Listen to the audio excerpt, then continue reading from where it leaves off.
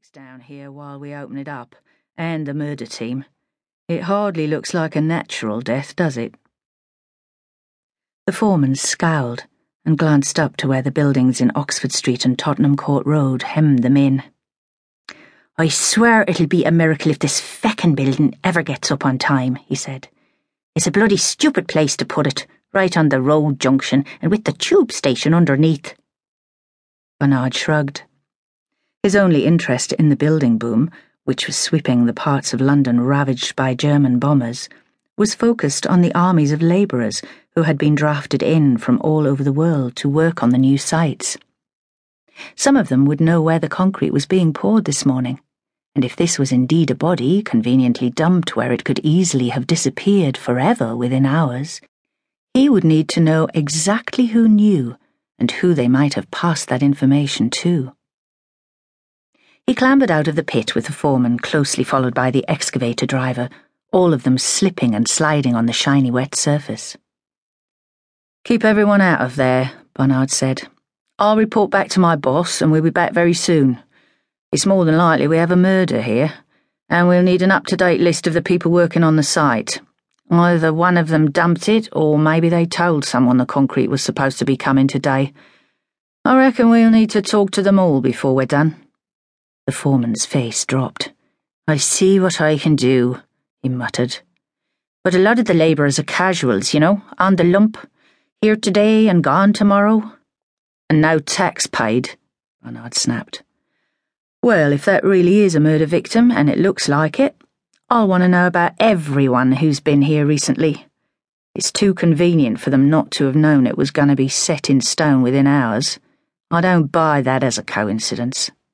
And don't let anyone touch anything down there, please. We'll be back sharpish." After he had laboriously cleaned the mud off his shoes, Bernard reported back to DCI Keith Jackson, who sat behind his meticulously tidy desk, drumming his fingers on his clean blotter. "It's not been there long, Gov," Bernard said, "and it's a good size, certainly not a child or even a small adult. It's 20 feet below ground level, and I guess it would have taken at least 2 people to get it there. I doubt it was just chucked in. There'd be too much risk of it bursting open. And the excavator driver said it was actually buried beneath the level they were working at yesterday, covered by sodden wet soil. It wasn't very deep, but he swears he didn't see it before he scooped it up. There are 6 or 7 concrete lorries lined up outside ready to fill the foundations, but the foreman says they were required to dig a bit deeper this morning unexpectedly. But for that, whoever's down there would never have been found." "You're quite sure it's a body?" Bernard wondered for a moment if his years of experience counted for anything with this meticulous boss. "There are signs of what looks like blood," Bernard said carefully. "I've not touched it at all, of course, but I don't think there's any doubt." Jackson nodded slightly wearily, avoiding Bernard's eye. He was a taciturn Scot who generally showed little emotion, but today Bernard wondered why he was exceptionally disinclined to engage. "Very well, Sergeant," he said. "We'll get a murder team down there and forensics. I expect the developers are totting up the cost of every minute we're going to delay them already, so we better get a move on."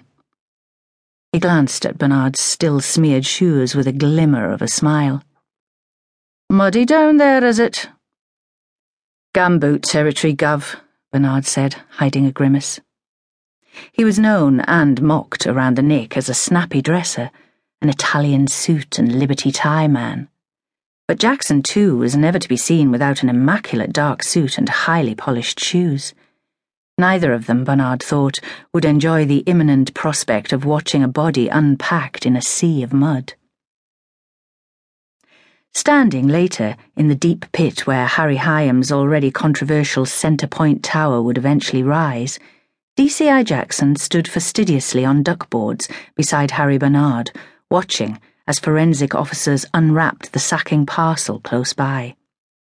It did not take long to satisfy themselves that inside the sacking lay human remains, but nothing had prepared any of them for the horror which unfolded, and to a man they flinched. "Jesus," Bernard said softly, while the DCI's face blanched as they surveyed